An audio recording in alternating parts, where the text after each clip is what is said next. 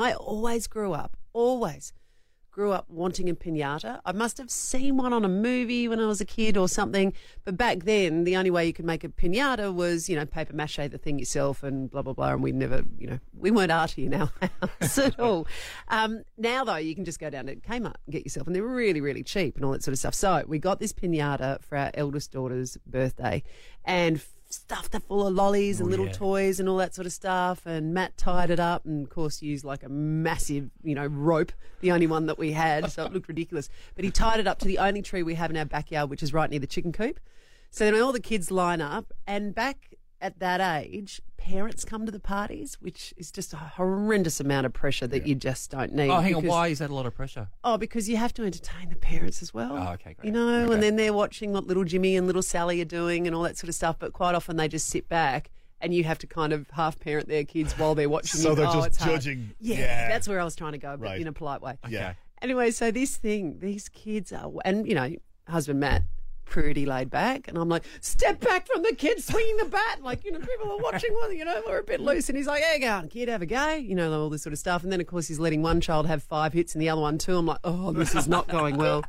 And then this thing would not break, and each child had gone through about 3 times, and they're starting to lose interest. And I said, Matt, you've got to do something about it. At which point, he has yelled out to the only person more relaxed at the party than him, and that was his father, Grandpa Rex, and said, Recky, can you just go in the garage? There's a handle in there that you can bring out and give to the kids. And I've turned my back for an instant, and the next thing I've turned around, I saw this kid picking up an iron crowbar with a sharp end on it that is nearly double his body weight and swinging it wildly at this thing. All the parents are up off their seats. I'm like, no, what are you doing? Now, it did break the piñata, so that was all good. Yeah. And in the end, no kids were injured in the process of said party. But on 8300 1023, come on, what disasters or near disasters have you seen at a kids' party? Because they are a Monty at them. Like Shane, I actually think next year we have to get you to organise a kids' party for like all the 5-year-olds in South Australia. I would love to do that. I would be so good at that. You reckon? Oh, I would be really good at it. You'd be great at it. All right, parents and grandparents, show him how bad he'll be. 8300 1023. Massive shout out to Kirsty of Oakton, one of our mixed family. She said, oh, you think that piñata story was bad when I sent, when Matt came out with the wooden bar or his dad did, with the metal bar. She said, look, I completely didn't realise you had to put the lollies in the piñata. So she had kids trying to whack this thing, and then it opened and nothing happened. All right, so on 8300 1023, what went wrong at the kids' party that you were at? Nathan of Glenelg, what did you do?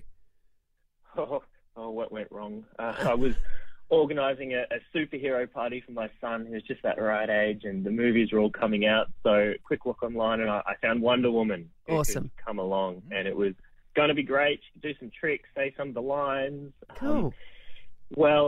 She did turn up, and in fact, it turns out Wonder Woman was an entertainer of a very different kind. And it did mean a very awkward conversation with Wonder Woman when she did arrive, and we got on the same page. So were you, Nathan, were you trying to cut her off at the driveway?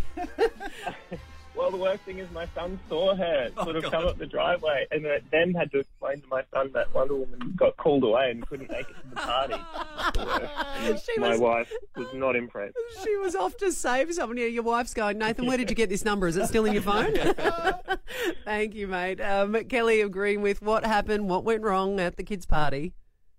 It was my son's 2nd birthday, and we ordered a cake, and one of those racing car cakes. Mm-hmm. Oh, yeah. The number 2. Yep. And when we went to pick it up from the shop, they made a mistake, and it was a number 3. Oh. Did you go with it or try to chop off the bottom curve? Or we had no time. We had to just go with it, and he couldn't read, so that was lucky. Good on you, Kelly. Thank you. 8300 1023. Now, Mazzy in the newsroom is getting ready for the news, but she apparently also has a party fail. We'll get that on the other side. Good morning, Mazzy. On 8300 1023, we were asking for people about their party fail. You've got a special little someone having a birthday coming up. I do, but when he turned 4, we had a little party for him and thought it would be a great idea to invite a clown to come along. And fair to say, it was a bit of this.